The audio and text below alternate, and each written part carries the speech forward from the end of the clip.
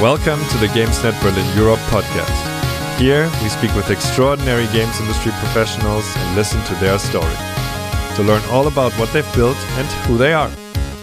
GamesNet Berlin Europe is the international games industry initiative of MediaNet Berlin-Brandenburg, the networking association for the media, creative and digital industries in Germany's capital region. My name is Simon Ohler, and I will be your host for this program. Today, we are speaking with Jonathan and Leonard from Tumult Kollektiv. Tumult Kollektiv is a music and sound collective based in Berlin. They create music and sound design for games like Horizon Forbidden West, Assassin's Creed Valhalla, and Borderlands 3, as well as smaller titles like Pine or 100 Days. Together we speak about how the band got together in Enschede, why Leonard got kicked out of an apprenticeship with a well-known music producer in LA, maybe connected to that, maybe not, managing the fine line between ambition and arrogance, and where the ambition for the crew comes from in the first place. We talk about some childhood influences both in music and in games and in work ethic.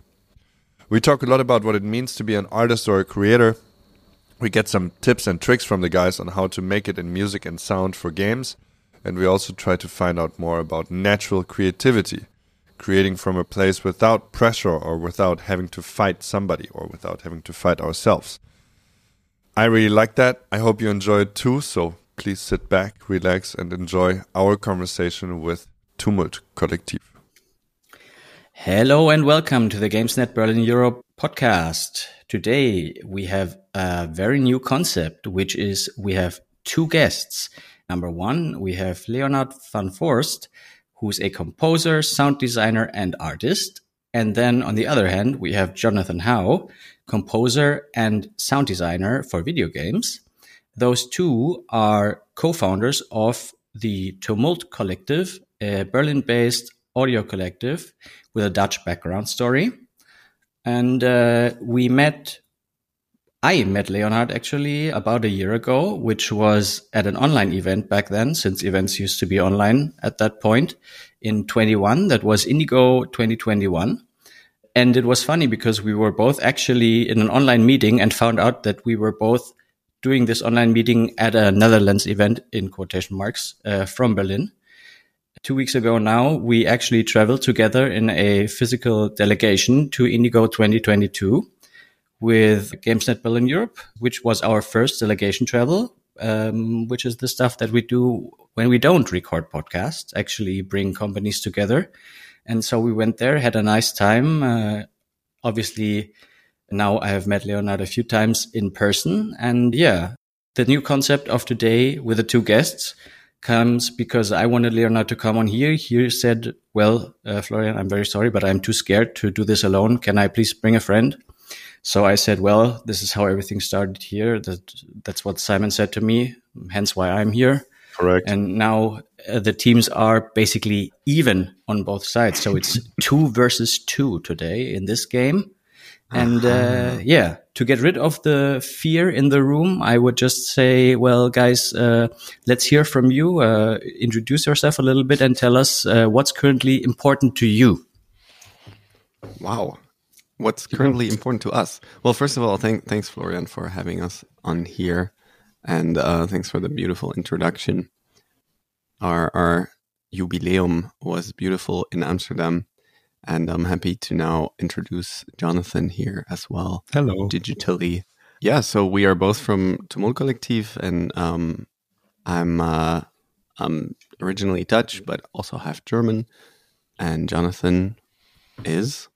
Thanks for the introduction, Florian. I'm originally German, but I moved to the Netherlands for my studies, which is where I met Leonard and where we started working together. So during my studies, I learned Dutch as well, and I'm sometimes mistaken for one as well, but I'm not. Yeah. At the moment, important for us, I think, is the move that we're planning to our new studio, which... we're planning to build in the upcoming month, and that's been taking a lot of headspace and just planning, but it's also super exciting. To wind that back a little bit, that move comes after a time of you guys. I remember when we first talked, looking for a space to co-rent here in Berlin. Basically, you were looking around, looking to find people to share a space. So you're now at this point where you actually found something. I saw some pictures, which at this point I would say look very rough in that space. So yeah, you found a space in Berlin, and now you will build your own studio in there, correct? Correct. And you also want to bring other people with you there. Even more correct. Yeah. So why? So it started when we came here to Berlin, and you know, we were working together, and we lived together in a WG. And we always had the idea, you know, okay, we kind of want to have a studio and have a split work and private life situation going on. And then I think through Corona, I also realized how good that is, because all the other people that are suddenly doing home office, they're like, hey, this home office thing is really difficult. And then I was like, oh yeah, we lived that for a long time now. But you never realize it when other people don't give you that feedback as well, at least for me. Mm-hmm. I mean, we did realize it a little bit, but I think then we really started to realize, like, oh, damn, I think we just need to split it for many reasons. So you were basically fine until they told you that it wasn't fine, maybe? No, I think we realized that we weren't fine, maybe in that sense. Yeah, it takes some perspective, you know. I mean, as musicians, it's really tricky to find a space where you can work in, because you need a lot of space and you need it for yourself. So a lot of musicians just work from their bedroom studios nowadays, and it's so normal. And I've been doing it for so long that it's sometimes hard to even relate to what maybe are the disadvantages, and it helps to. If all of a sudden other people have the same experience and you can relate to them, and then you're like, oh yeah, all these symptoms you're describing, I definitely feel those as well, but I just thought that was normal. Yeah. Do you want to get into that a bit? I'm kind of curious about it. I'm also a big at-home worker. I really like it, and here's your chance to ruin it for me. Yeah, I mean, we heard those voices as well of people really loving it, but I've also heard the journey of people saying, oh, I love it, and then after 1 year or 2 years of Corona, they're like, you know what, let's get back to it. So I think it's obviously still down to personality. I think some people fare better in a home office situation than others, but this is sort of home office turned up to the extreme, where you are in the same house with the three people that you work with, and you constantly see each other. You constantly do everything together. I think it's amazing that it has worked this long.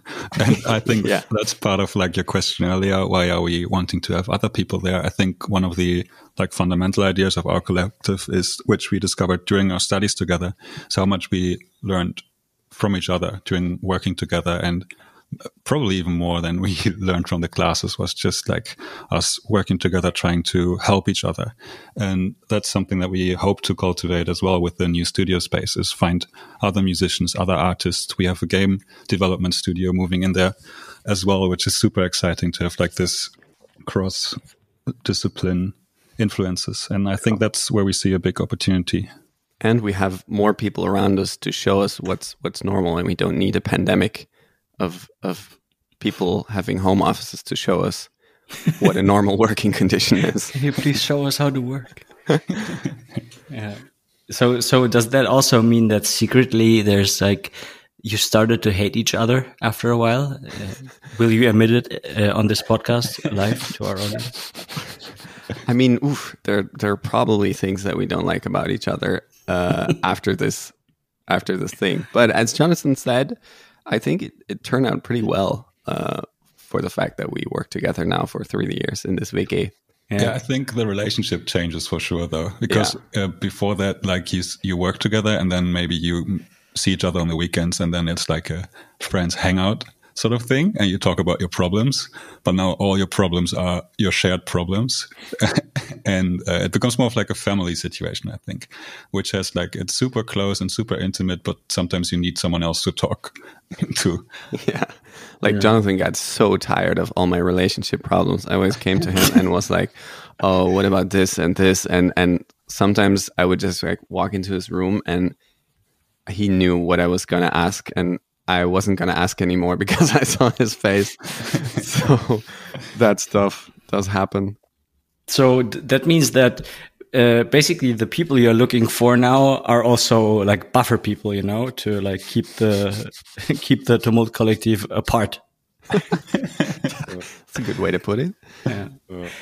I think what the whole home office versus like COVID thing brought to me, because I also had times in my life where I worked from home before COVID, and there always was this thing like, yeah, you know, depending on how long the streak goes, I'm fine with it.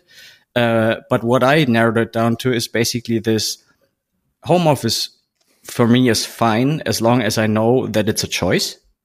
So if I do it, then, well, 2-3 days a week, I can be super productive, etc. But if I feel like there's no other option for me than to work from home at that point, which obviously was the case during COVID, it becomes super annoying and stressful to me, because it feels like I'm just locked in.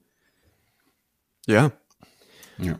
I mean, I think especially what Jonathan also mentioned, creatively, you need your space in some way. And I can imagine that if it's a choice that we could make, that would be super nice then, because then you could still decide. You could still decide like, oh, hey, today we're having this sort of administrative day.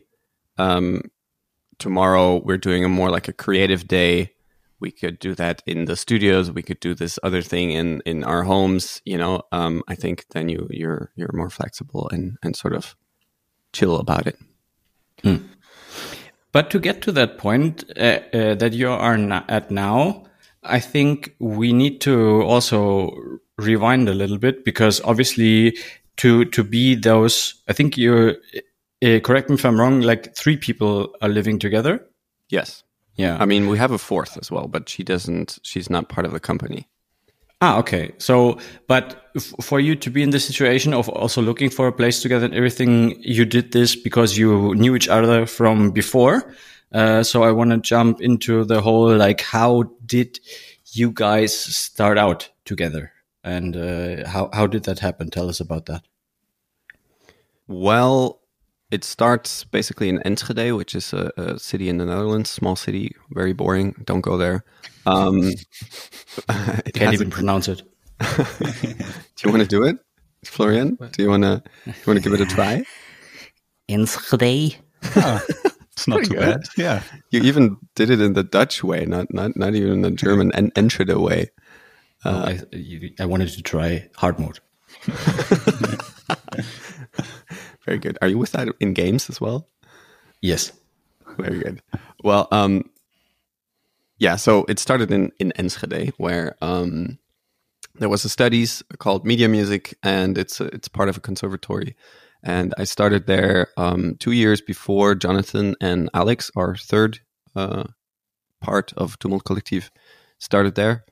And I was doing sort of electronic music, and the studies is pretty broad. You can sort of do what you want. You can go in the direction you want, but it has a focus on sort of being an artist or media composer in music. And after 2 years of sort of doing electronic music, I was, getting more aware of that I wanted to be more varied and sort of, I love games since I was little, so it was a logical step for me to sort of decide to look more into music for games, because I always really liked doing these sort of ambient type of pieces as well that give you a very specific vibe. And I always need sort of context around me, because otherwise things don't make sense. To, like, if I'm alone doing something, I always question if I'm doing it right, if I should do it, if what am I doing at all? Is what I find myself asking then a lot.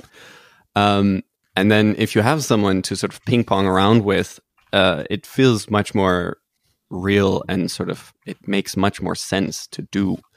And I feel like it has more purpose. And in my class, there was nobody who was doing or interested in music for games. So then I started looking around, and there was this new sort of batch of first years that came in. And I remember... Juicy ersties, as we call them. Yeah, juicy ersties. Or in the voice of a popular video game character, raw, fresh meat. Nice. Exactly. I saw this fresh meat. Oh my God. Jonathan. In a video game. Well, I heard, I think that before I saw Jonathan, I heard his stuff on SoundCloud, and that's how I just heard it, and I was like, hey, that's cool. And I told my teacher, I want to work with this guy. And he was like, are you sure he's in the first year? I was like, yes, I want that. And then I think he put us in touch, or we just got in touch somehow. Yeah, I remember there was like, for us, the opportunity came up to take part in the game audio minor thing they were offering, where we collaborated with another school from Reda, which might come up later as well. And they offered us to work together with a 3-year project, which I was super excited about. I think that's how we got in touch at first. We worked on like a small little game lab project. Yeah. Yeah, exactly. It was like a student project that just got dumpstered at some point, but we had fun making the music, and we vibed, you know. Yeah. Then back then we were still friends, like we, you know. Like honeymoon phase. Yeah, we would come around to each other's place and like play games, hang out, stuff like that. Friends things. Nice.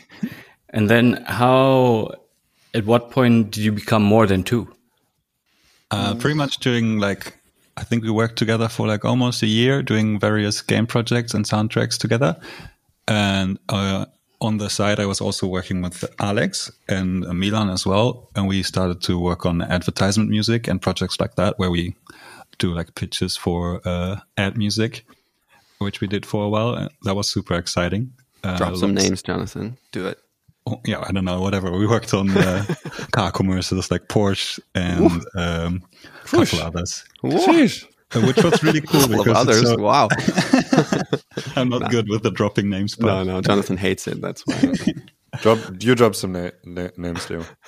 No. Jonathan, the way you just counted all your projects out reminded me of my high school teacher who was yelling at us for doing everything wrong that day, and she said, well, the chairs are not in the right position, etc., etc. Right? It's the classic list one and then just say etc. Yeah, and then you got a big list, you know, Porsche and all the others. Yeah. All the others. No, great projects, dude. Yeah. I think that already gives away. I always gives a good trajectory, you know. Yeah. It's like driving a Porsche. Your life must be great, you know. I don't even have a driver's license. Yeah. Okay. Sorry. Please continue. No more interruptions. No, about my life now. Anyway, we worked on that together, and through that we sort of noticed that we had a very good and productive working relationship.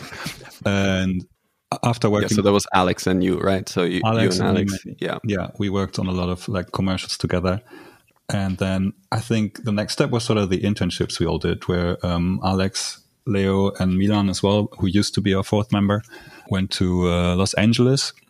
I think that's a good one for you to tell, Leo. It's probably more. Yeah, sure. Yeah, so there was this time in our studies where we basically have to do an internship, and I was really keen on going to LA because the head of our studies, he was always all about LA. I don't know. It kind of worked. He really implemented this idea into my head that I should go to LA because that's where the big shots are. And specifically one composer, Junkie XL or Tom Holkenborg, is like a Dutch, huge film composer who did Mad Max. here I go with the name dropping. And he had this sort of connection to our studies where he was sometimes did these master classes. So there was this sort of feeling of a connection being there that you could make use of or like tap into, I would say. So there was already an ex-student doing an assistantship at Tom's place in LA. So I was like, oh, I want to get in that as well. So I contacted the assistant and said, hey, can I join in on this? And they were positive about it. So then I went to LA at some point and started my internship with Tom Holkenborg for 3 months was the plan. Only that after I think 1.5 months, I got thrown out. Right. Tell us more about that. Yeah, it was a complex situation where I was like, I think I was bragging around on Reddit a little bit, which was kind of a dumb thing to do. I'm going to admit it. I was a bit of a brat back then. And maybe I still am, but I hope I am less. I'll reserve judgment. Yes. And also he didn't appreciate that I was sort of chatting to other composers, which I can understand. It was sort of... So you were in an exclusive relationship, yeah? Yeah, there we go with the relationship advice again. Yes. Yeah. I'm sorry, guys. You shall not have other composers next to me. Does this count as also being brats now? Are we all being brats now about this? No.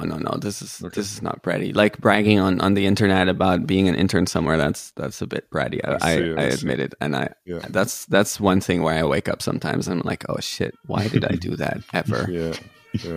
You shall be forgiven, my son. Thank you. I mean, saying it out loud. And standing to it, that's how you gain forgiveness, right? I think so. Exactly. Yeah, and showing your remorse, which you are doing, honestly. Exactly. So I hope Papa Tom is listening and he forgives me.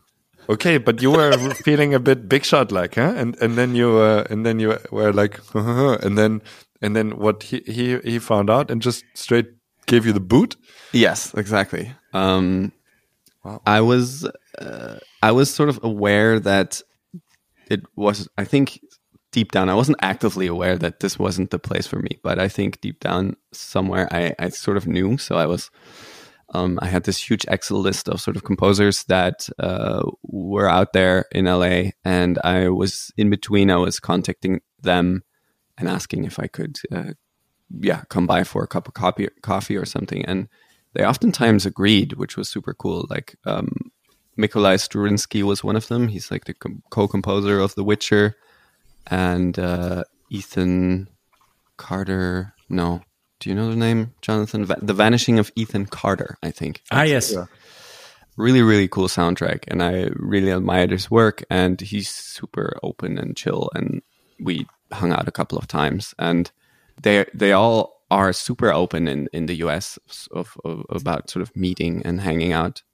So I made use of that, and that was really, really nice. And then once I got thrown out, I looked at my Excel list again, and I queued the montage music, and I started like harassing all these people, I think, with emails.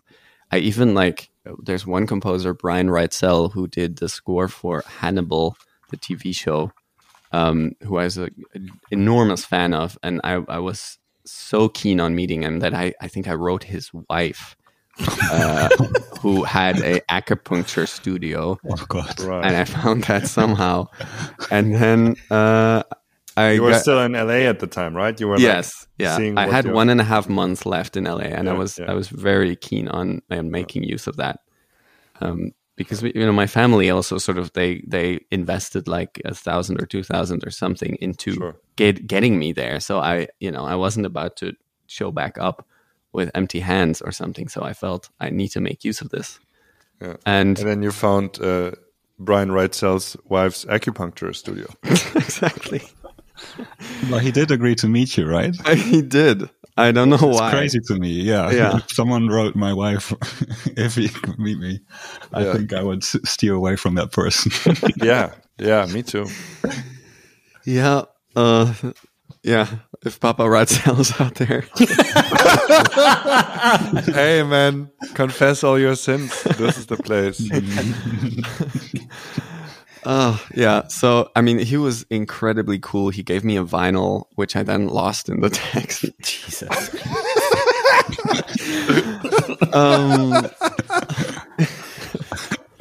I mean, I'm on a full confession spree right here. Yes, get everything out. That's good. Yeah, get it all out. And oh god, then there was this a Dutch guy who I had no idea about, who I wrote him, and he was like, oh yeah, I love helping Dutch people. And I was like, okay. And I saw that he did something with EA, and I had no idea what. And then I came out to him with like a 1.5 hour Uber drive, which was so expensive. And I was like, why am I doing this? But then I met him, and he said, oh, you know what? Let's meet tomorrow in my studio. So I was like, oh, okay, this is some kind of check, I guess. And then it turned out that he was an audio director for EA for a long time. And then he was like, oh, who do you want to meet? And I was like, I guess Jesper Kid. And then he was like, all right, I'll call him. And he called Jesper Kid. And for the next day, I had a meeting with Jesper Kid.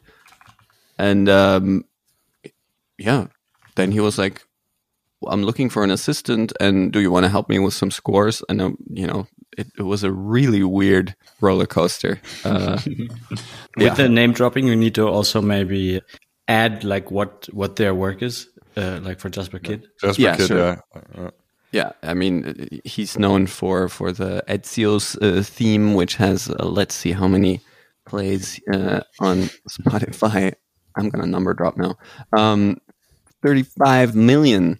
Which theme is that? That's the Ezio's Family, which is from Assassin's Creed it's 2, I think, with Ezio.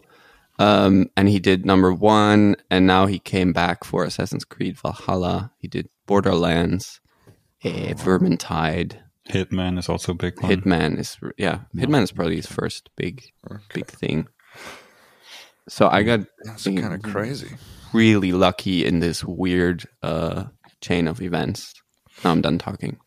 I've got this is a great story. I've got some questions for you guys, like in contextual fashion, I'm feeling, because it seems to me from what I'm gathering from your story that you were both students there in Enschede, and there was this, but it must have been like, well, I hear all this ambition, right? Because Jonathan, you were already working,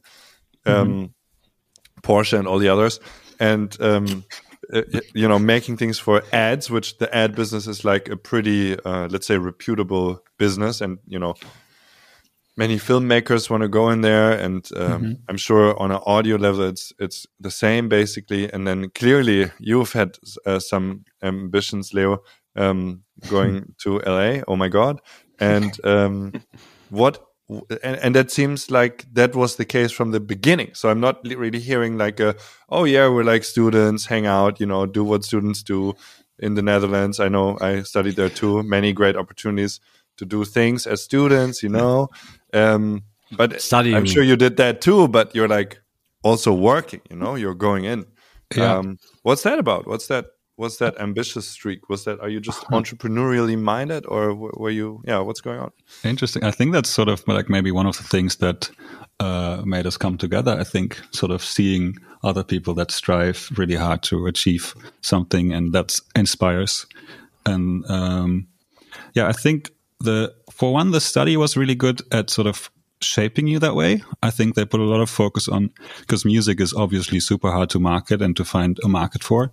But that was one of the like key components of the study, I think, is like get those people to be working as quickly as possible, give them the autonomy to be doing projects on their own, and just support them doing that.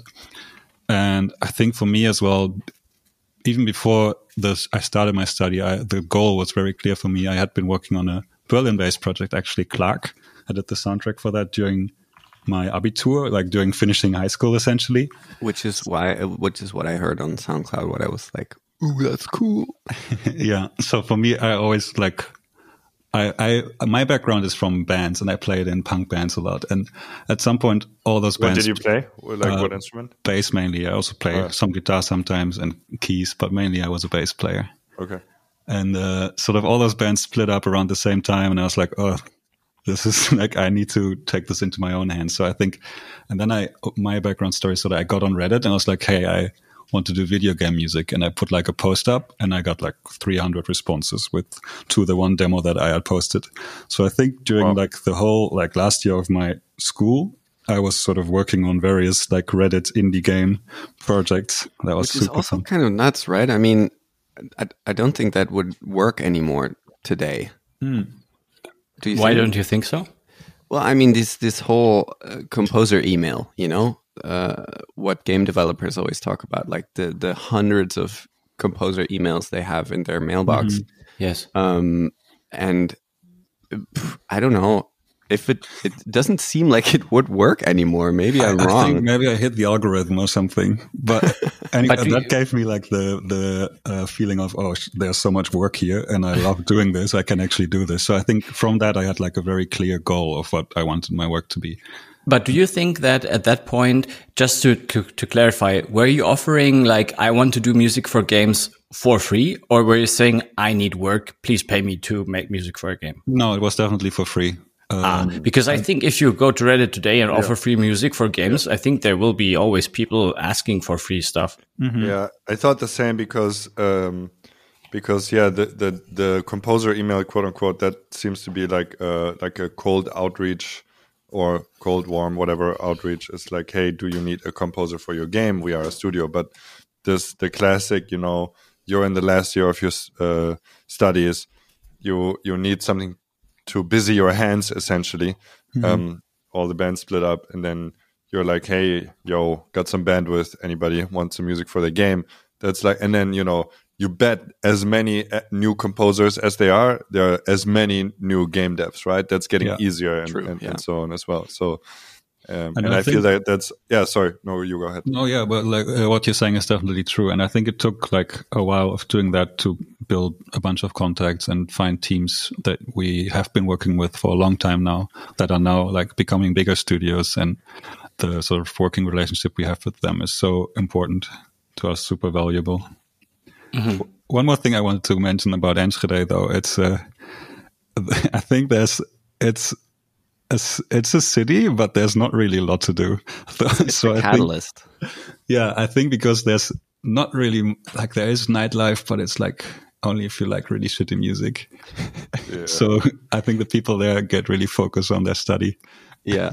And it's really easy to find each other, I think. Like, I mean, obviously we were studying together, so it wasn't hard anyway, but like you realize that the amount of people that you want to hang out with is really limited, and then you just sort of stick to those folks, which is different here in Berlin, I would say, but that's another topic. But yeah, that I think Enschede did help in that regard. I agree with Jonathan.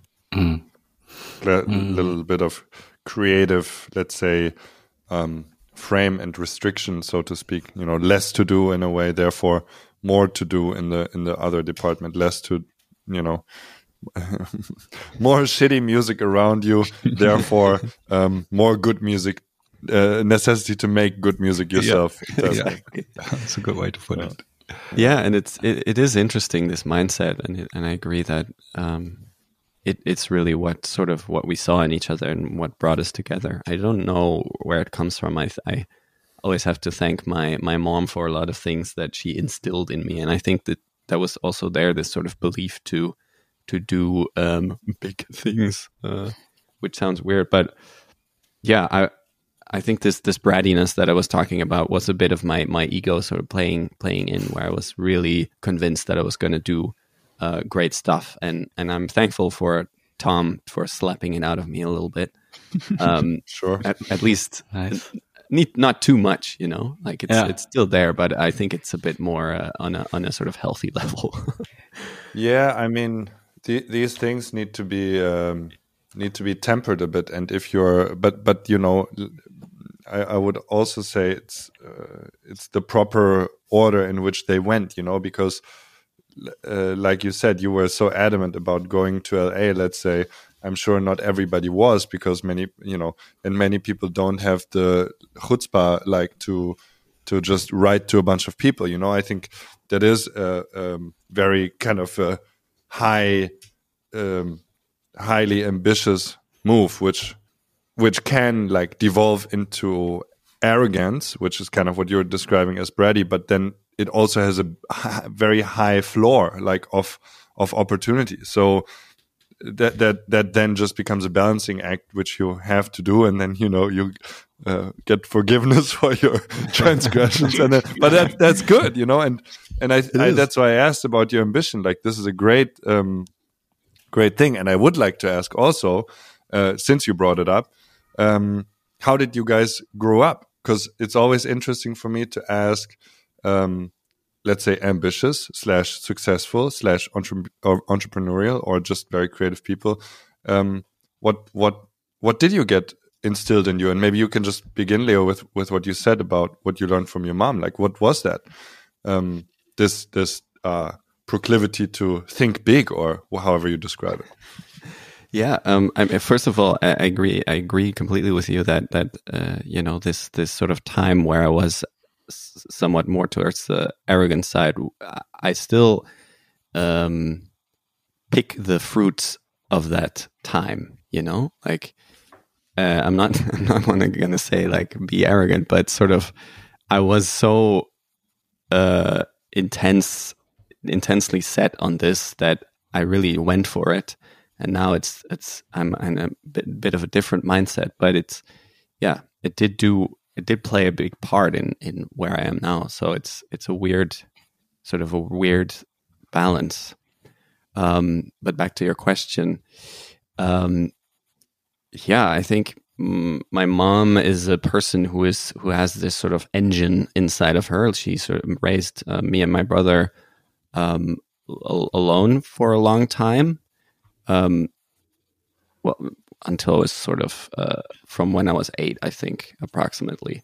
But then we always went back and forth between me and my dad. And my dad is sort of this really expert sound guy who has a big hi-fi set, and he listens to a lot of great music that I still listen to. So I think you can definitely see the influence from both sides, from my dad, from his ears and his sort of expertise about sound and hearing things and listening to good music, and my mom being the sort of engine that gives you this feeling of being able to do anything. And she was completely opposite of what you hear most of the time, where people say like, oh, I wanted to do music, but then my parents told me like, oh, I think you should do law, and we're going to disown you if you're going to study this artsy bullshit or something, you know? Yeah. My mom was the complete opposite. I think I wanted to do something with environmental studies. And she was like, I'm not sure. Maybe you should think about it for a year. And she just organized these internships for me, which one was at a bank, and I realized, okay, this is absolutely not what I wanted to do, even though it was fun. And then the second one was at a radio station where everyone seemed to have a lot of fun and a good time, and they were just sort of working on what they wanted to do. And when you're 18, it's not an obvious thought, you know. It's not obvious that, hey, maybe you should work on something that you really like. And I think this radio station just made it more feasible that you can make a living out of that. And it was actually Deutschland Radio Kultur here in Berlin. So good station. Yeah, that really, I mean, that was obviously a gigantic help from, you know, something that a lot of people don't get, where my mom was like, hey, do these internships, learn this thing. And then I remember sitting in the radio station and I wrote her this email and I was like, Mom, I think I want to do something with music because that's what I enjoy anyway. And she wrote back to me, Leonard, that's the first time I've heard something sensible from you in regards to your future. Wow, I love that. What? That's so funny. Yeah. You sure you don't want to do the bank, kid? Have you really thought about it? Like, shut up, mom. Exactly. So yeah, that was obviously a gigantic influence from my side. And then the energy of both parents is there. And one thing I always like to mention or love to say is the fact that I never was that much into music before I was 16 or something, and I didn't pick music in school because my friends were sort of playing in these bands that they didn't really let me play in, and I was like, well, fuck you guys. Am I allowed to say the F word? Yeah, I don't know. You already did. Anyway, screw you guys. I'm going to do my own thing. And I started like doing this electronic music thing when I was 16. So, and I never was, I'm still not good with any instrument, but still I'm doing it as a job. And I always love saying that because I was really insecure about it, I think for a long time, where I was like, oh, I can't play piano. I can't really play this. And, but we, with modern possibilities of these DAWs, like the digital workstations, the programs that producers use, you have all the options before you. You don't really need to be able to play a piano or guitar. I think it's like all in your head as well. It's your vision and your ideas and how you realize them. And if you ask other people to play the instruments or whatever, it doesn't matter. If you have like a sonic idea and you can translate that well, that's what you need as a producer. Exactly. Yeah, that's sick. I just want to briefly add before we ask you, Jonathan, that it's a true blessing. I've had the same from my mom. Always the no, you can really do whatever you want. And I'm like, could you like tell me one thing I maybe should do? She's like, no. And I'm like, Speaking of creative boundaries, it's almost like too much freedom. But no, I'm very grateful. Like I know so many stories from the other side, like you described, the classic. Well, you better become a doctor, kid, or else. And do you think people that really have to fight for the choice that they want to make have like a different energy in there, like a different determinant? Yeah, but I've thought about this a lot, and it's like cycles and pendulum swings and stuff. And yeah, you can get like this really real hunger, like when you grow up really poor or something. That when you have like an ambitious energy that kind of like propels you to change your state, let's say, like your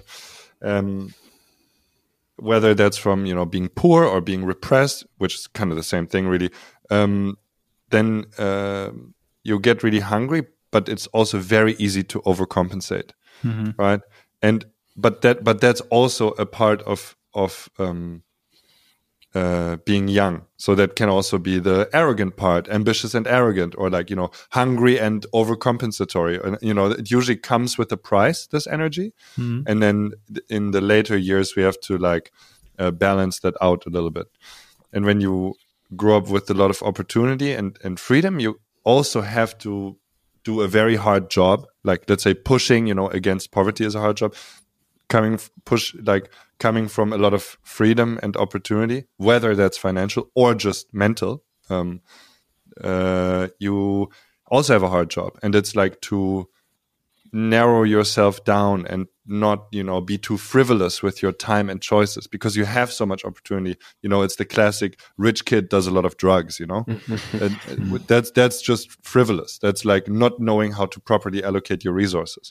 And getting that knowledge of who you are and where to allocate properly, that's really hard as well, Yeah. And then you have to do that later anyway, even if you've pushed successfully. Because when you push successfully one time from, let's say, poverty or something, and then you are somewhere, and then people have a tendency to like clamor onto it, to hold onto it. Yeah. And then if you want to become a even keeled like existence, you have to go one step back anyway and like relax for a moment and blah blah blah. So you always have to like make sure like you bring the pendulum to the middle a bit if you're looking for like more balance, let's say. Absolutely, yeah. And I think having like wanting to prove something can take so much energy. And I do think that that's sort of when it's not from a natural point, and you constantly feel like you need to prove something, and you can't bring the pendulum to sort of calm down, then it can be incredibly exhausting. Yeah. But can I jump in here for a second? Yeah. Do you think that this having to prove something isn't also like, or the feeling that you want to do that, can that also be a very good like driving factor? Because absolutely. I definitely have that for some situations in my life where I am or was to a certain extent very, very adamant on I need to prove to those people that whatever they did was wrong, like the decision they made, what like in terms of how they saw me, or like in terms of what they thought I could do. Maybe I wasn't at the point in my life where I could do that, but I will get there and like prove them wrong. So I think for me, at some points, that was a very driving factor. Absolutely. I 100% agree. And I think this is a really nice reference to this sort of bratty, non-bratty phase, or arrogant, non-arrogant phase, I guess. Because I do think for a long time, my motivation was a bit to prove something, or because I think it just got a little inflated, this sense of I can do anything. And then I remember at some point that making music just became stressful. And because I was constantly comparing myself to what's out there. And I was always sort of, it was also this sort of commercial music thing where you get a lot of references sent to you. And I noticed that people who are really happy making music, they really let go of what others around them did. And I was not in that headspace. I was always comparing, and I was always sort of checking my music to music that sounded similar. And then I was like, oh, what they did here is much cooler, and I need to get on that level. And then you're not discovering, you're not generating energy from a neutral point, but you're sort of trying to get somewhere. So it becomes this really frustrating process, for me at least, because you're like fighting. Yeah, and now after, in the beginning of making music, I think you mostly start in this sort of natural position, and then my ego got a bit inflated, and then I had different motivations, and then now I feel like I've come back to a much more natural and sort of healthy way of producing music, which is, not referencing and not trying to prove something, but making it from this sort of stillness, or you have no idea where you're going, and every step is a discovery that gives you energy to make more. While you were talking about this, I'm not sure if that's like a concept but what I thought about is having that own like center or point from which you want to create, let's say, or be creative, or also, let's say, work, do something with your life. And then that external factor of wanting to prove something to somebody, it's like borrowed energy in a way, or like almost a fake energy. Like you're not doing it for yourself, maybe you're just doing it for external reasons. Mm-hmm. And that can only get you so far. Like it's at some point you will probably realize that you're just competing or like proving to somebody external, when maybe some people don't notice, but yeah, maybe hopefully you get to that point where you focus back more on yourself. I think also like there's very little like actual creativity there once you just chase something else, because what do you do when you reach it? Then you're at like the end point, and then there's still nothing there. You've just like sort of approached something that someone else had already done. And I think if you really want to be creative and find something unique, it needs to come from within and not be related to like reference music or temp music, which I don't know. A lot of people talk about like the problems with temp music in films, but yeah. I have this little comparison story. I agree with all of you very much. This is like something I think a lot about, natural creativity. Kind of could talk about it for hours. Also want to move it forward a bit, but a little reference story, and maybe we can get a little bit to your like origins, John. Sure. I'm thinking of, because I know I brought it up, but I also want to like make a case and a stand for actually this fighting creativity, because it's a very young people energy, and it's very punk, and like I'm thinking of Metallica, and Megadeth, and like, I love like Kill 'Em All. It's the first Metallica album, 1983, I think. Yeah, should be right. And it's so raw, even compared to the next album, which I think is just 1 or 2 years later, Ride the Lightning. It's like, it's so like James Hetfield's voice is super high, and it's just like so angry, and it's like Seek and Destroy and Metal Militia and Whiplash, and it's just this, and there's this and Metallica obviously went on to make some really great albums afterwards, and then now there are still these titans of rock. They're like way bigger than just metal and blah blah blah. And then there's the story of Dave Mustaine, who was the Metallica lead guitarist, I think, in the beginning, and got kicked out, founded Megadeth, and Metallica are the people of like natural creativity. They just kind of, they started from like fighting energy, of course, and that made great albums, but then and then they became like, okay, like cool with themselves, and they did their own thing and blah blah. And if you have a look at Dave Mustaine, he's kind of like this antagonist figure, this has these little hunched shoulders, really tense position while playing. And you feel like until now, he never got out of the fight, right? So he's still like, basically all his music is like, fuck Metallica, hate them. And he still makes the same music, kind of like, and it's just this, and he's still in this fighting spirit, right? And his whole success and creativity is based on like fighting and hate. And I don't know the guy, so I'm sorry, Dave. Maybe that's not true, but that's just a avatar for that, I feel like.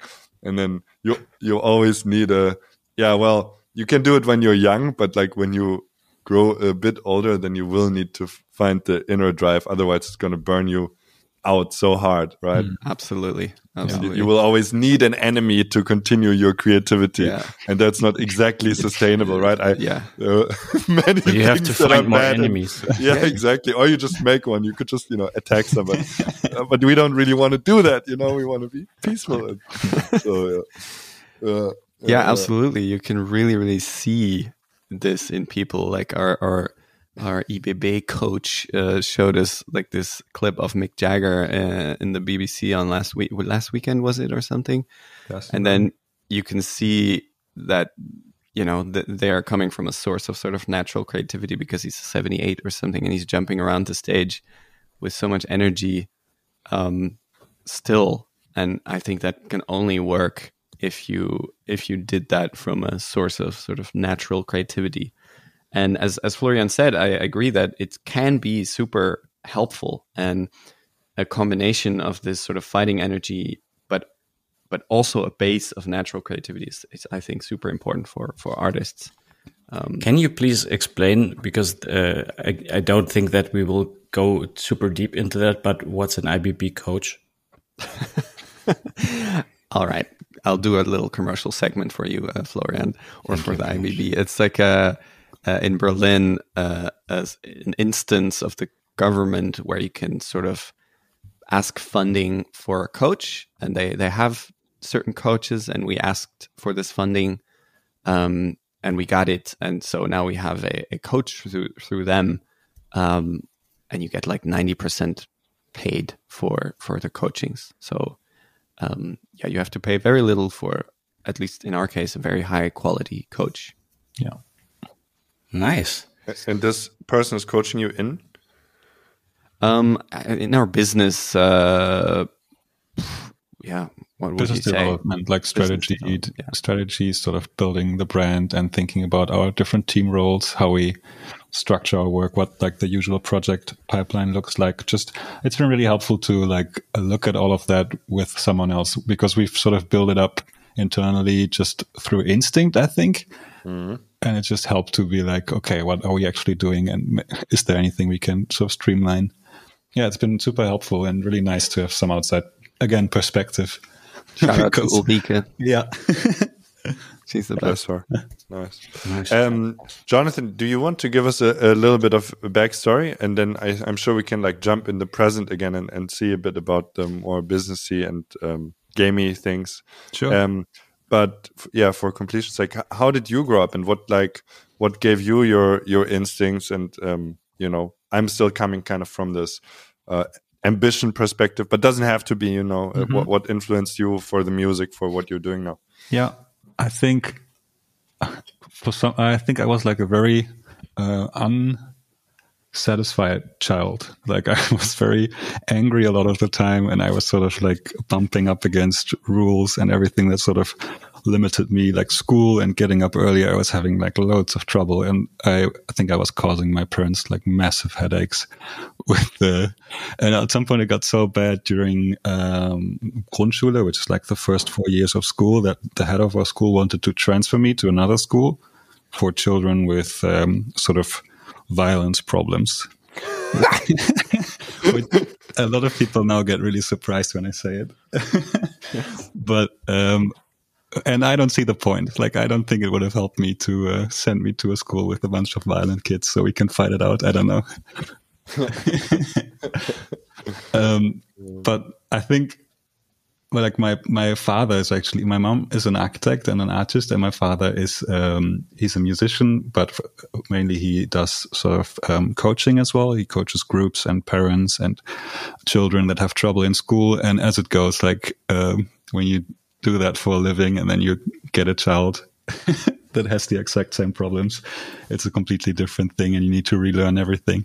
So I think he also learned a lot from me, but I think after we had a sort of like navigated this phase, I think it got better when I was around 10.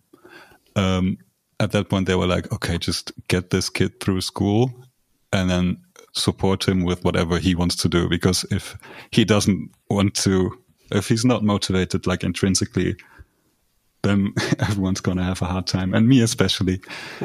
And I think music was always like a thing that really, like, I know, I feel like I need to create music. It sounds maybe like sort of cliche to say, but if I'm not doing that, then I feel unsatisfied with myself, like I'm being lazy and I'm not actualizing myself.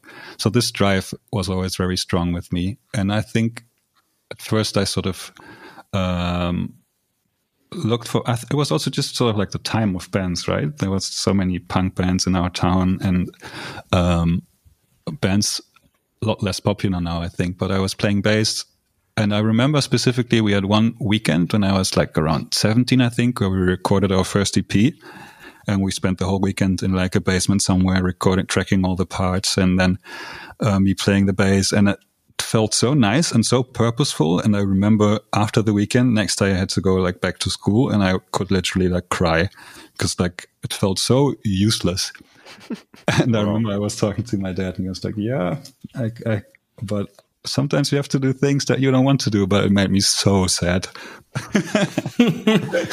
Yeah.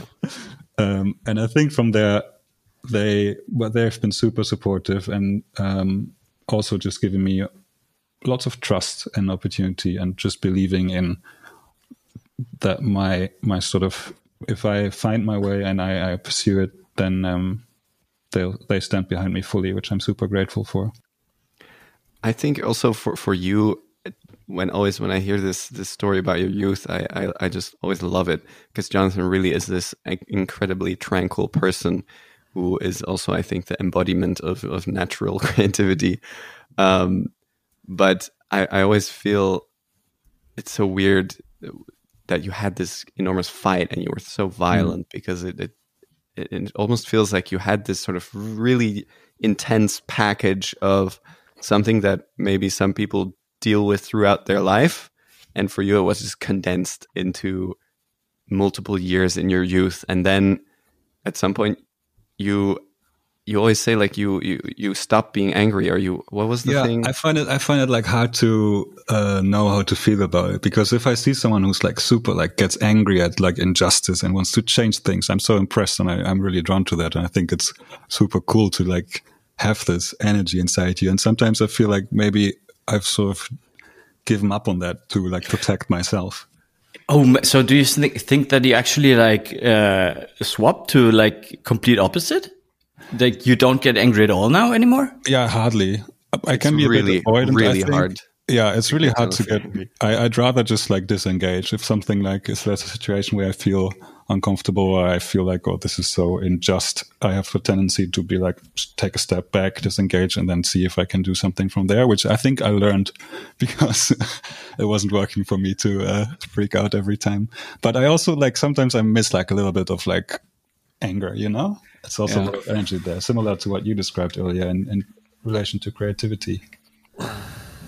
This is fascinating to me. I mean, I don't want to like psychoanalyze you or something, also because I don't have the skill and it would just be like me rambling. But it's interesting how that stopped, and like would be really interesting to hear an expert talk about like why they think that is. But or maybe you figured it out at some point better. I don't know. But like that fascinates me, that this complete switch. Mm-hmm. Yeah, I have met quite a few people actually in my life who they were telling me similar things. They were super angry children, and now they're super mellow. I think, I don't know. The nice theory is you learn to regulate yourself, and you know that not everything is super important for your life, and that things take time, and you just get relaxed. Or, as I said, maybe you sort of decide like, okay, maybe a lot of fights aren't worth putting all of myself into, you know. It's yeah. I've got 2 bits on it.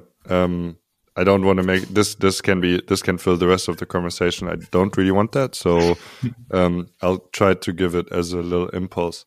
So 2 things that reminds me of. One is ADHD, like or ADS, like the Germans call it. I'm reading a lot about that at the moment. I associate it strongly with this need to create and complete lack of satisfaction with circumstances that don't fit you very well, you know.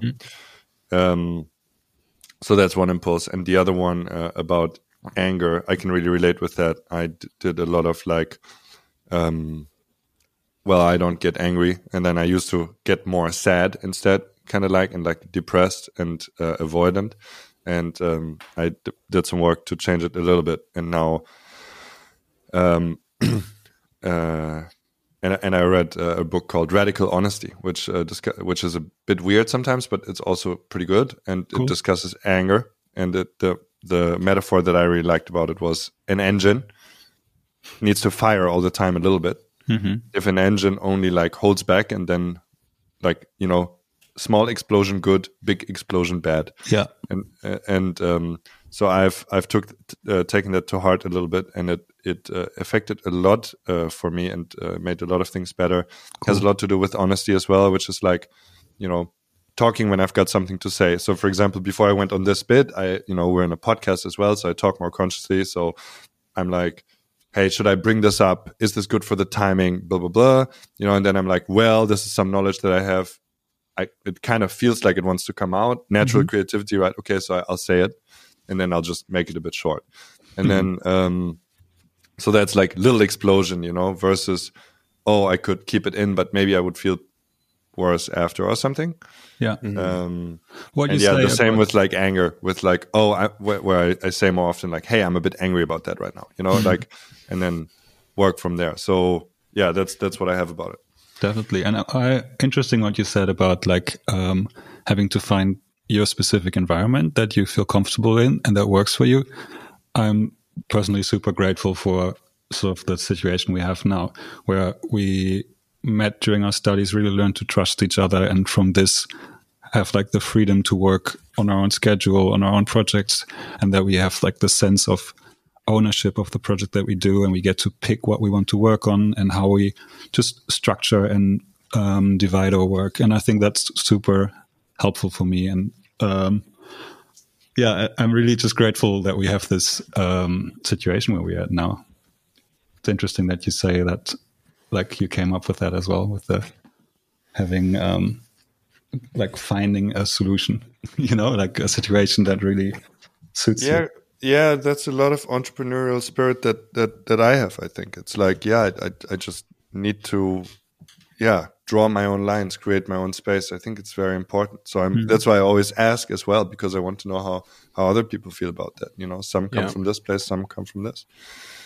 And I think it's super nice the way you described the ADS or ADHS, whatever it's called in English or German, in a way that it wasn't sort of this label of, oh, you don't function, because that's, I think. No, it's actually, you're kind of like hyper functional. So so it's like a great precursor. And I have material on that. I can share that with you or with like the show notes.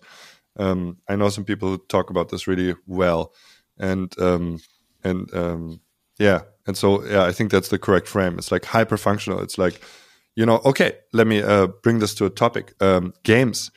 For me, also, I would describe myself like that a bit.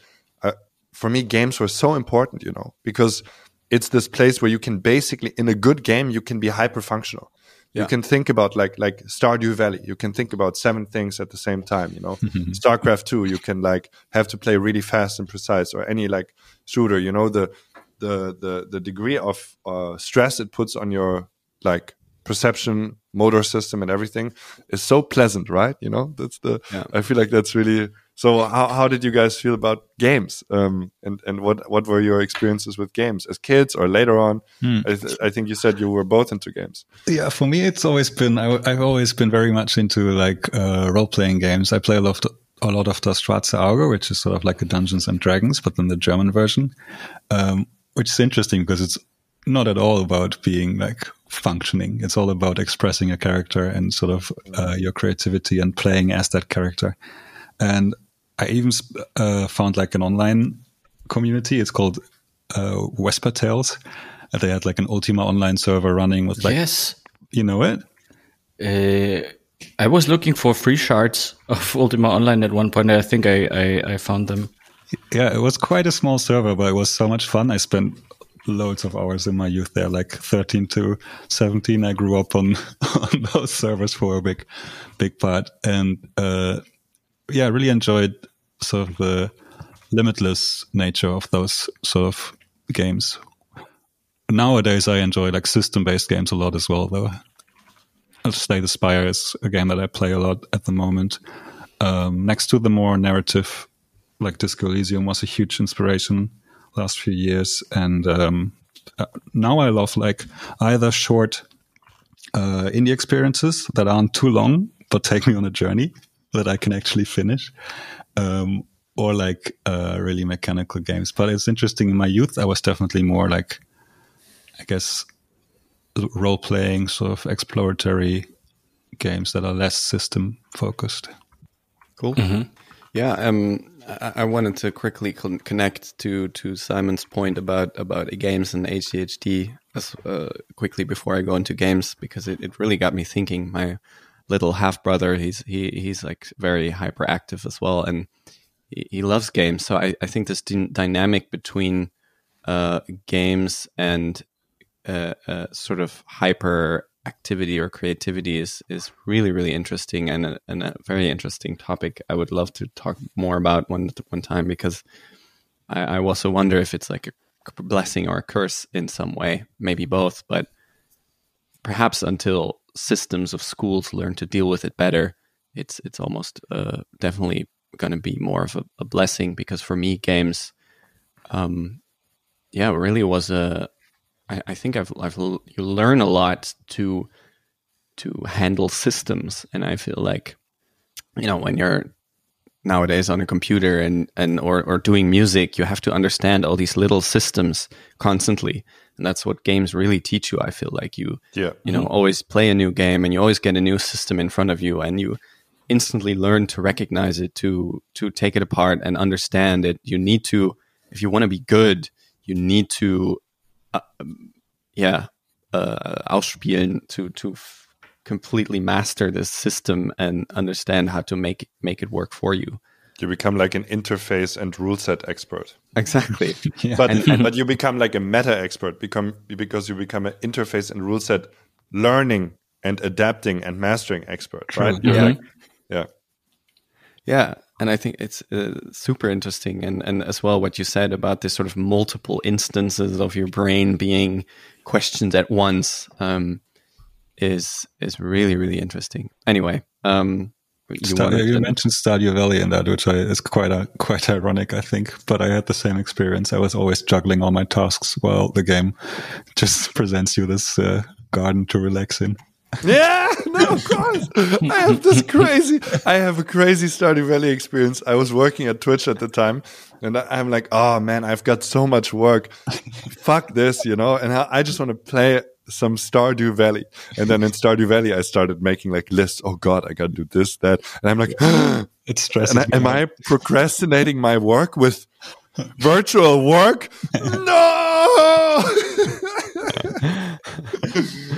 I almost never played Stardew Valley again afterwards because it sent me down a whole rabbit hole. But yeah, this is another conversation. We can have this in another context. I have a lot we can talk about this a lot. Yeah.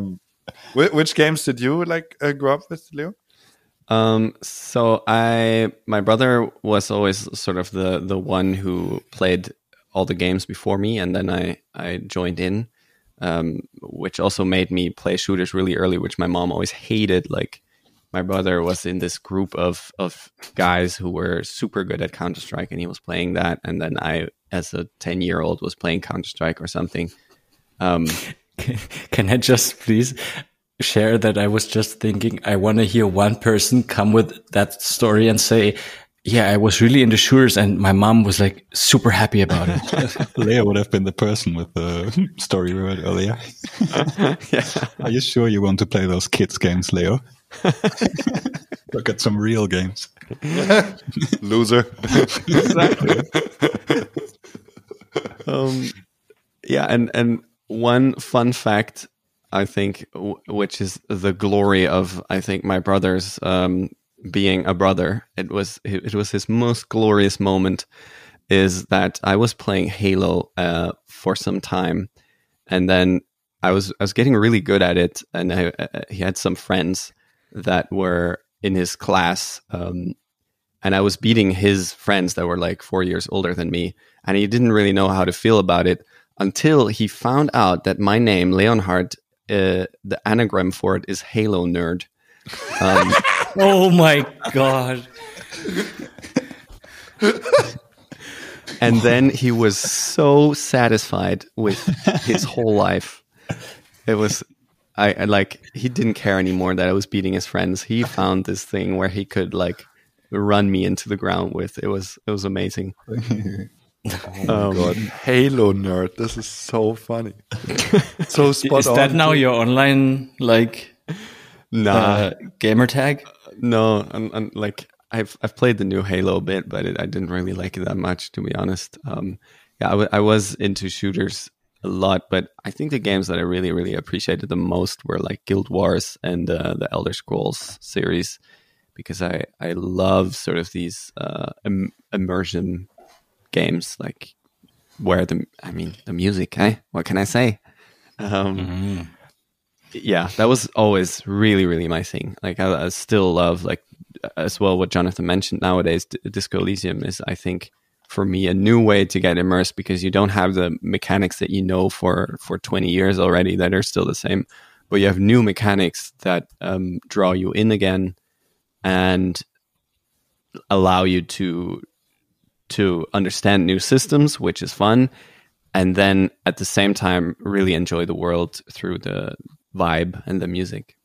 To maybe, like get back a little bit more to the businessy side, because I wanted to ask something that maybe is a conundrum for you, because if you knew the correct answer, then you would probably just do it like that. But what I was interested in is, and we talked about this before also in person, this thing where now if you do music for games, obviously now there's like lots of people who do or want to do music for games. So you told us about like how you went on Reddit and offered it for free. And then there's this, like you said, this composer email that like every studio feels like you're bombarded with that like list of people who want to offer their music. And to me, this is a really fascinating like dynamic in a way, because it's been that way since I can think of working in games. Like when I was working at Black Pants, it was, I mean, for the first game, they had this really cool idea of like looking out for bands specifically and doing a soundtrack for it, and then also having the bands earn from it. So they approached bands that they liked. So I thought that was a really cool soundtrack like idea. But how do you see this? Like, there are people who make music, there are people who need music, but then there's this like huge, like, how do you filter out like who is good? Obviously, then many studios already like worked with somebody, then why would you change that person? So how do you feel about that dynamic, or how do you see that going in like terms of like explain how your business works, because we never had actually somebody here who does music for games. I think, as I mentioned earlier briefly, I think it takes the sort of working relations we have with teams that we know and that trust us and our ability to create the music, but also trust our sort of instinct and style. Those are the most valuable that we have, because having that sort of freedom to work in your own, you need a lot of like of your own space, I think, to make really good music. Because you need to like enter this world, and it really helps to have people that trust you to enter that space, take some time for yourself, and they know you'll come back and they'll love it. I think that's what the teams that we've been working with for a while, what makes them so necessary for us, I think. And from there, they recommend us to people. It's a lot of like mouth to mouth people talking to each other and giving our contacts. And then I think we had an enormous luxury with Trollbound, the team that we did the first project Pine with, because they, as Jonathan said, they trust us inherently and really show this constantly to us. So we started with that, and I think then once we started looking for other projects, we were like, oh, this is a cool title, and we want to kind of work on that. But I think we then really quickly noticed in these sort of conversations or calls that sometimes you just don't have that feeling, which we were used to with Trollbound. And I'm super thankful for that, because then we really quickly realized that it's more about the sort of personal connection, and that you understand from each other what you're trying to do and what the space is that you need. I think if we hadn't started with Trollbound and this luxury, we might have needed a longer journey to understand this and to get off from this, oh, we want to do a cool project with a cool name thing. How would you describe your style? In like, do you have a like? I guess it's also like a technique question in a way, but do you say that each of you has their own style, and then there's the Tumult Kollektiv style, or can any of you like also like emulate another person's style of your group, or talk a little bit about that? Asking from the point of view that I know from an artist perspective, like you can basically, if you are good enough, then teach or imitate somebody to, or teach somebody to imitate your style, or somebody can learn that if you're good enough in a technique sense that you can reproduce somebody else's work, so it is acceptable in their style. So how do you think about that in terms of creating music? I think you can always, I could describe Jonathan's style, I think, for sure. And I think it's also, with this commercial music thing, we always learned really to copy others, because you always get sent these things and they're like, oh, copy this. So then you start understanding that copying is not that hard. But then again, if you want to do it sustainably, you need to be able to do it from a natural place, what we discussed earlier. And I think that's what for each other, we try to build a space where we can access this and where we can find our natural place of creation. So I think we have a special situation where we don't try to imitate each other or what the other does, and not try to focus too much on what the other two are doing, but always produce from this sort of natural sense, if that makes sense. I think it's also similar to if you what we did for advertisements. There's one spot and everyone pitches their idea, their musical demo for it, and then they pick the one they like. And we sort of have a similar process here in house, I think, where it's everyone has their musical sensibilities and their talents, and then you relate it to a project and you try to find a style or a voice for a project that's unique to that thing and that really supports what they're trying to achieve. And then every one of us has sort of this phase where they try their hand at it and see what they think works, and then we sort of present that to each other.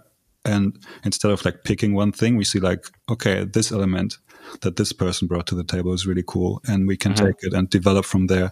And I think that's if everything goes ideally for us, that's sort of we hope to sort of achieve a spiral there that really fuels each other. You hear something that someone else made and you're oh, that's such a cool idea that really works with what I had tried to do here, and I'll try and incorporate that idea there.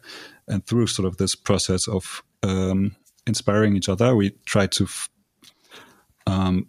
focus it more and more. Okay, cool, this is an idea that I would have never had, but I can use it here, and then maybe these two other ideas that I wasn't so sure about, I can drop those. And that I think makes us able to find something richer than we would if we were just on our own, always with our own ideas. Yeah, exactly. And I think that's it fuels a bit our philosophy as Tumult Kollektiv, where we want to make a soundtrack for a game which sounds as if it has been developed over a longer time, as if it could come from an artist whose sole thing is to make this style of music. Ooh, so we want to have music that is really, really developed, because we feel like it. People in games often accept the fact that music for games sounds somewhat, I don't know. Sometimes it can sound haphazardly, sort of. Oftentimes it doesn't, but I do feel in film music can sound more developed sometimes. But there's also, I think, in film, for me, a lot of film music is very formulaic. It's been done for so long. They work with temp music so much, and then there's such a reliance on sort of symbols of music that people recognize, which is super effective, but not necessarily interesting. And I think in games, because it's still younger, and a lot of the developers maybe don't know so much about music, but also their ego isn't as inflated as maybe with some of the big filmmakers. They allow us a lot of space to try our own stuff. And I think that's what makes it super exciting for us to try and find something unique there. And I think that's really the nice dynamic of being with the three of us, that you can make a really developed sounding sound. I hope. I mean, I'm saying all these things, but that's what I hope. That's what we're aiming for. And that's what we're aiming for. Because I think that's such a great pitch, by the way. Just because you joked about it right now, you need a vector, right, like that you're aiming for, and this is. I was just kind of listening, and when you said our goal is to have music that sounds like we would have worked much longer on it. I think that's such a great ambition as well, right? Like, yeah, just commenting because you joked about it. No, I think it's super legit. Yeah. It's such a good pitch, I think. Yeah, and I think it only works because you can cherry pick these ideas from each other and incorporate them. Because if you're alone, you would need more time to iron out certain things that don't work yet, maybe.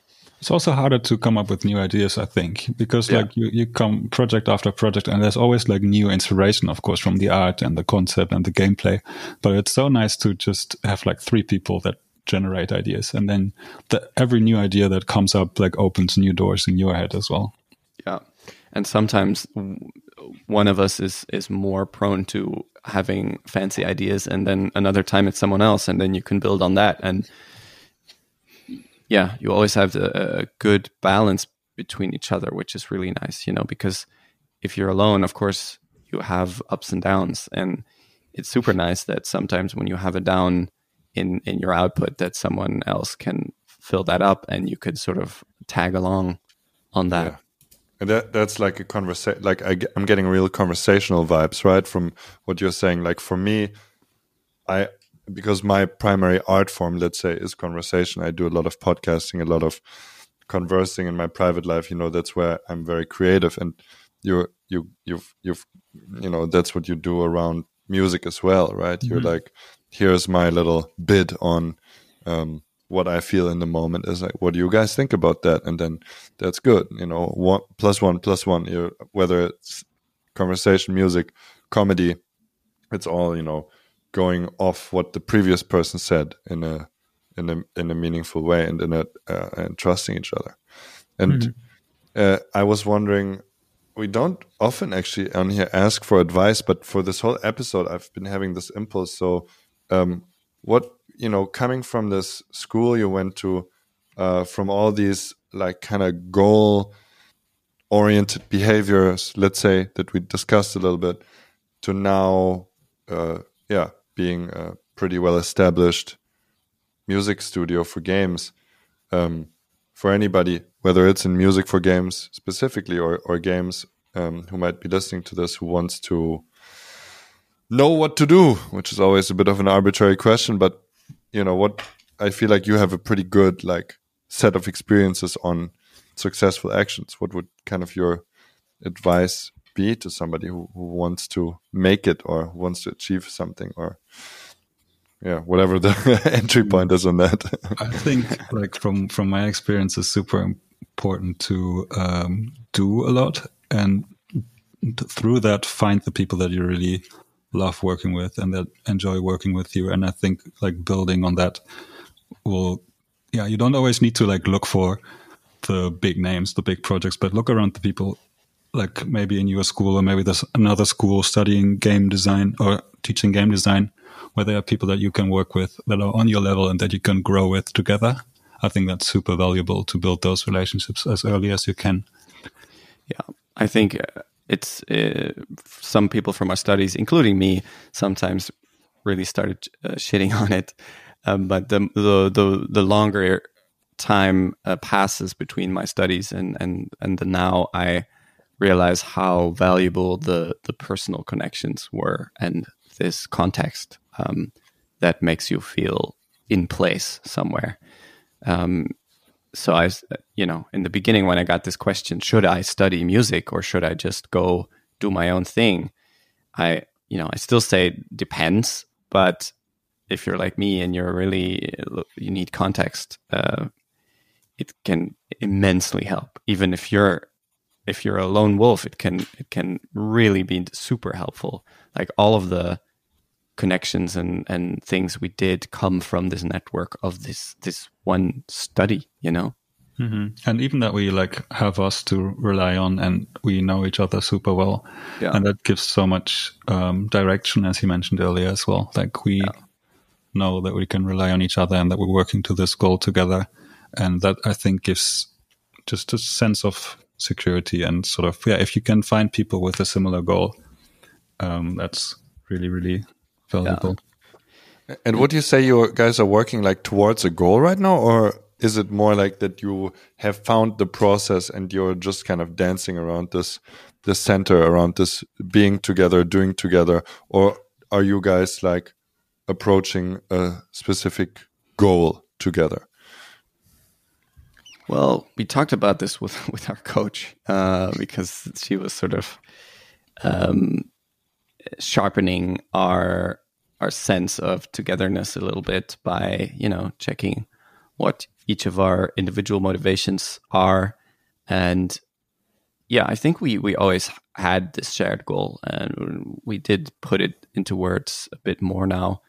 And I think it mostly comes down a lot to authenticity as well, where we really want to each of us speak truthfully in music.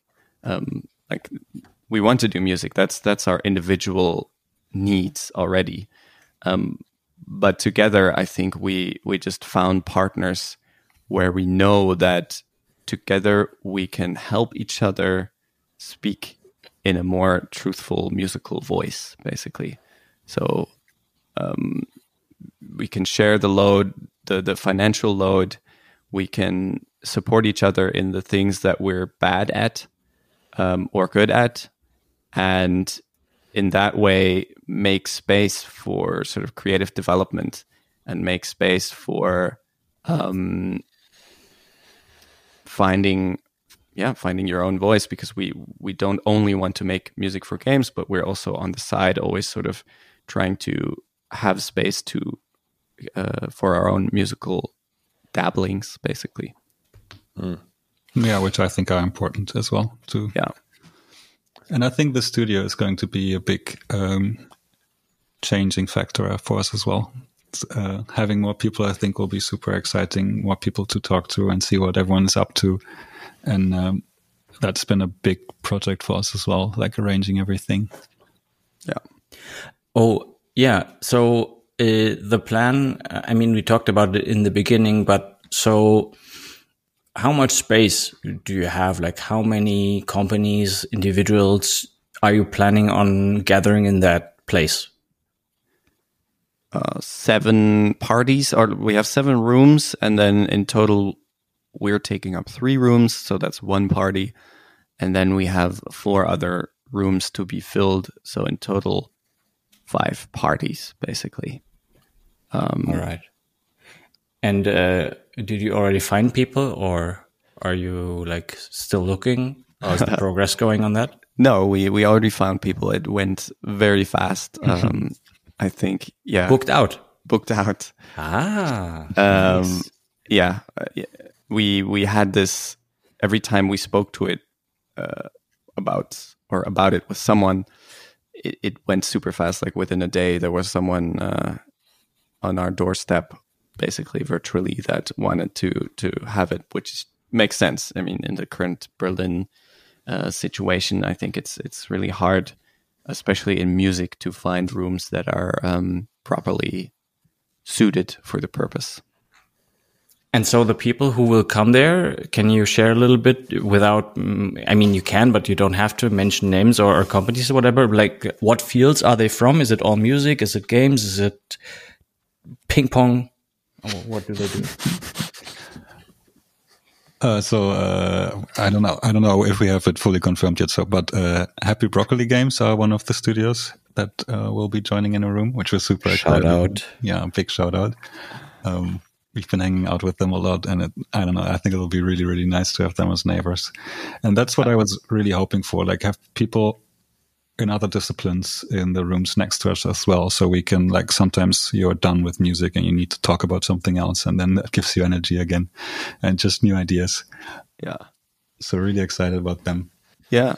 Exactly. I was really, really happy about that as well, because I mean, it's cool to be with people in the space that only do music, but and I didn't actually consider it that much to ask them or ask others in other fields, because I thought like, oh, what did I want with this like super isolated booth that we're building in each room. But then they mentioned it themselves, and I was like super, super excited because of what Jonathan said. Because you have this cross-pollination. Our coach would be proud right now, because that's a word she was sort of pumping into our heads all the time. It's really funny because you said something very early in this episode, and I'm like, why didn't he use the word cross-pollination there? That would have been the perfect word. And here it is. Very nice. Did you receive a business coaching at some point, Simon? No, I business coached myself, and I hammered the word into my head myself. Also great word to describe what MediaNet is all about. Bringing the industries together. Obviously, this is the games part that we're talking, but obviously MediaNet is in all the other fields of media and digital industries. So of course, yes, we're happy that music people come to us, music people who make games, music for games people come to us who need music for games, and so on. So shout out to the people who pay my salary. And I mean, Yes. and Great. this Happy Broccoli thing is a result of MediaNet. Just want to say Nice. that they're coming into our place. And yeah, the other rooms are musicians and sound engineers. Guys, this sounds really good. It sounds like you have money in the bank and wine in the tank. I was just going to think, is he going to make that whole... is he going to say the whole title? But yes, he did. Heck yes. Heck yes, a Wow, pneumatic true fan. press. Who comes up with your song titles? Mostly saw Leo this. on that one. I saw this. Sorry, what did you say? Mostly Leo on that one. He had Okay. he had a good run. Yeah, I had a day of great titles. I don't know where that came from. All in one day. It must have been a good day for a Chardonnay.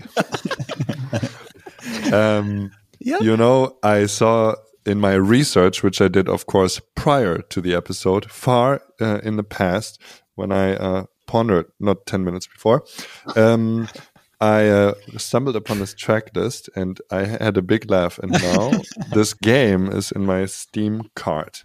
Nice. So, yeah, 100 Days is what we're talking about, for which you guys made the music, and looks really cute. A little bit of Stardew Valley energy. We like wine, but these song titles, man. These song titles.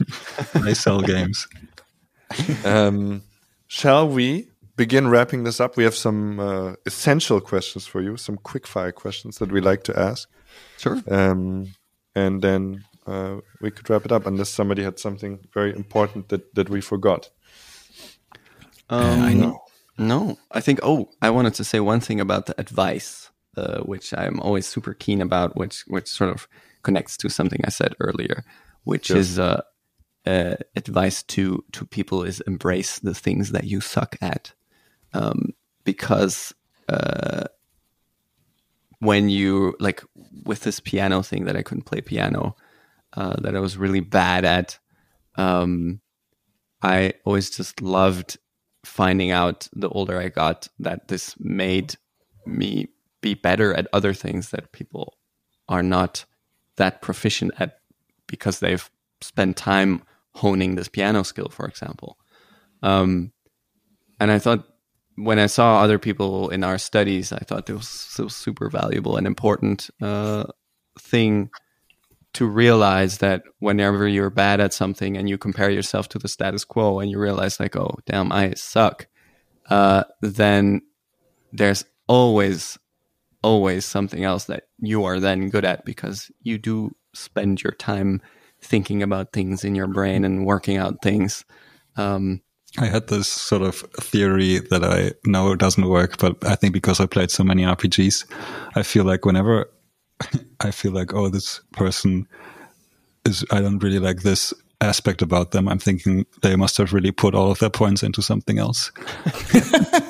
And the points are maybe like time in this case, like how you invest your time is what you train and get good at. Yeah. Yeah. Nice. Yeah, I just want to, before we start with the essential questions, just say one more time enschede, because I think that's important for me to say once more. Once more. Enschede. So nice. Right. We could do a whole podcast around this. ASMR Enschede podcast. Yeah. Enschede. Groningen. Oh, there Simon said it as well, secretly. Yeah. Very nice. I can. Good advice, I think. Compare yourself to yourself yesterday, not to the others. I think you found that on a list of Inspirational advice. quotes? No. Couldn't be. Okay, speaking of that, we have 10 and a half, 11 questions for you. And I will begin. Are you ready? Yep. Question for you guys. What inspires you? How do we do this? Do we just go one by one? You go first. One each, and you can go like super fast or Super something. fast. No. I say unique and authentic expression. Same and vibey moments, sort of moments in time that have a very specific atmosphere. Nice.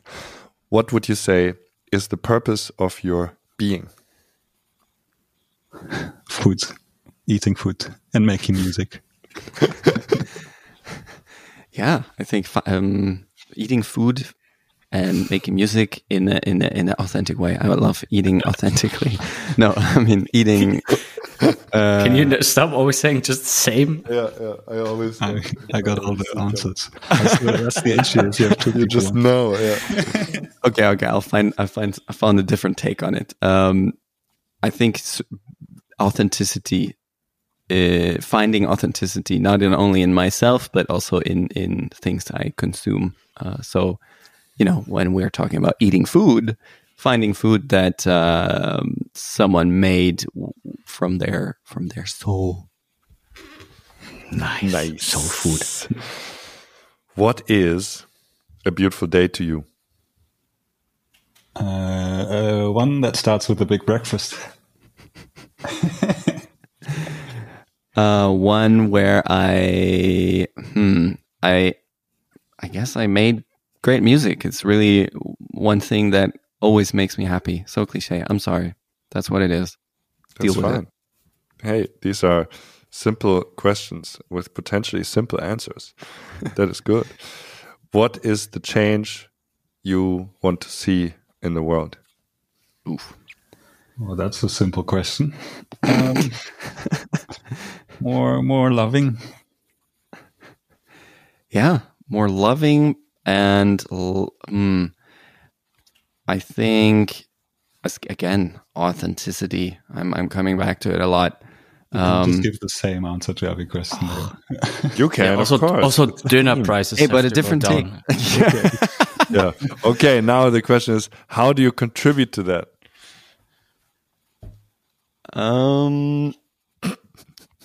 Yeah, but I guess in this game context, finding teams where you can do that with, express yourself with, what we said earlier, nice loop back, because then you can create a product together which strives away from the sort of, let's take a formula and repeat it until everyone thinks that they only want this formula, which happens in TV shows or something, in my opinion, a lot.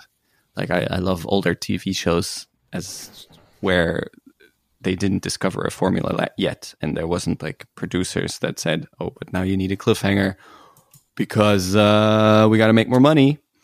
And I think that's how we want to contribute to this authenticity, by finding partners that see the same thing and then put that into the world. Yeah, and music is always like, I don't know, it's always about sharing as well. It's about ego, I think, sometimes, but ideally it's about sharing. and that's the laugh. Nice. Nice. When do we switch, Flo? I forget. Well, it's still your questions until question number 7. I see. If you would start a new save game in your life right now, what occupation would your new character have? Oof. So would I start right now? I would wake up or do I start back at 0? I'm feeling more like, yeah.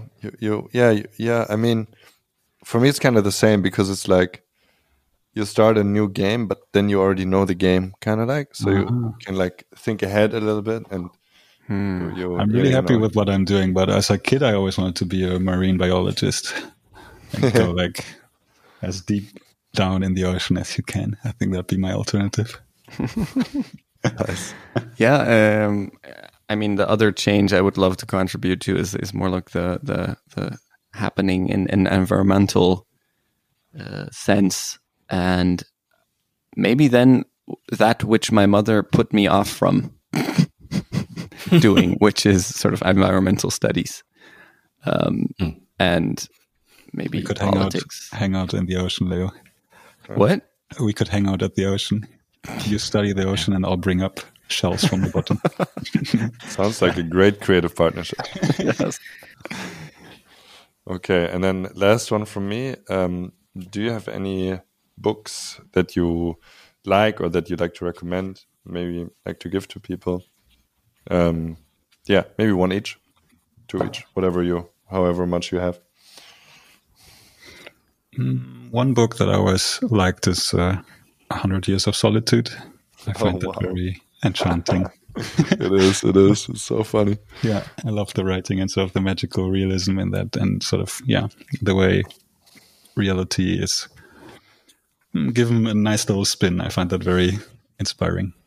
I love anything, not anything, but most of the Hemingway books are really, I really like them.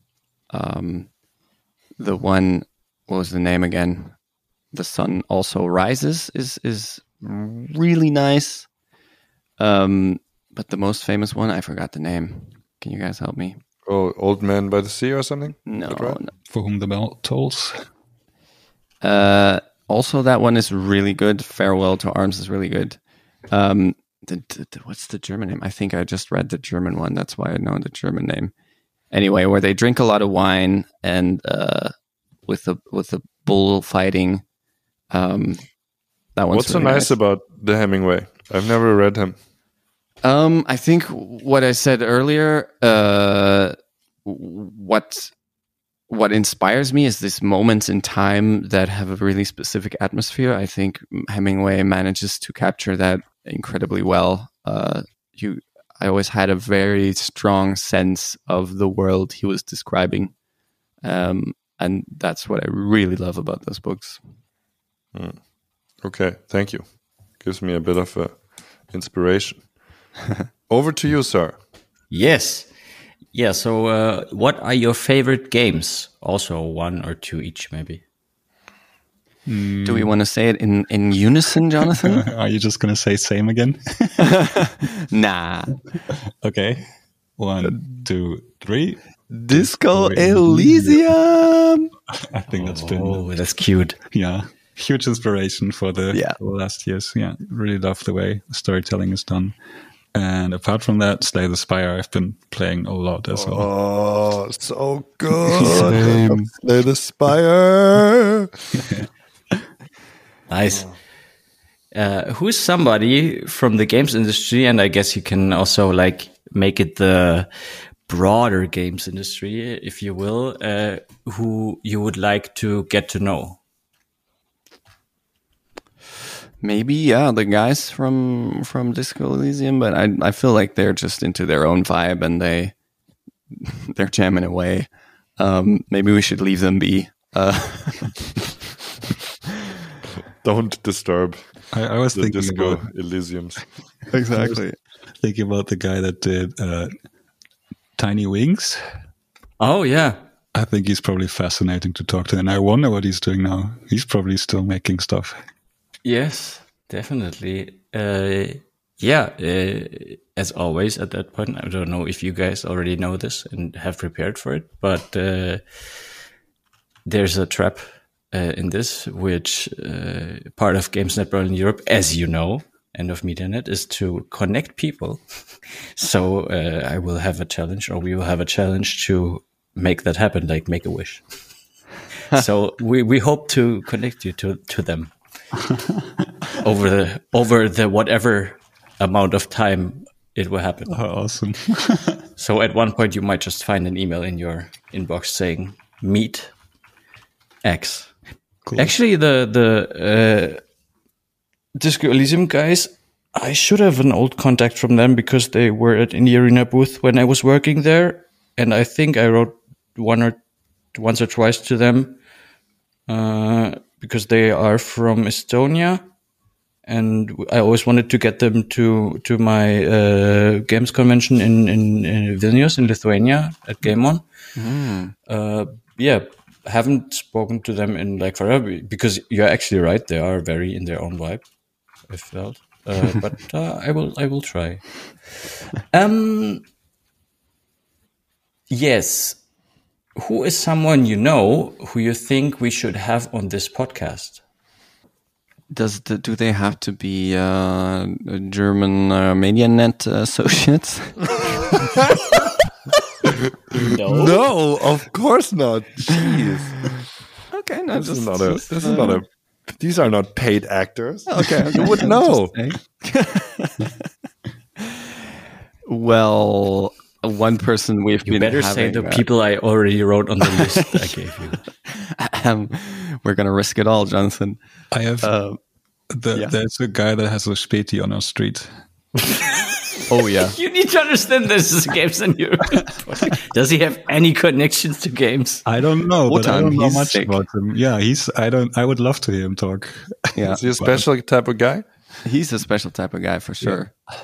He Apart from always that- wants to get. He one time heard that I have a saz, like this instrument, stringed instrument, and then since then he has been harassing me to give him my saz in exchange for a crate of Berliner Pilsner.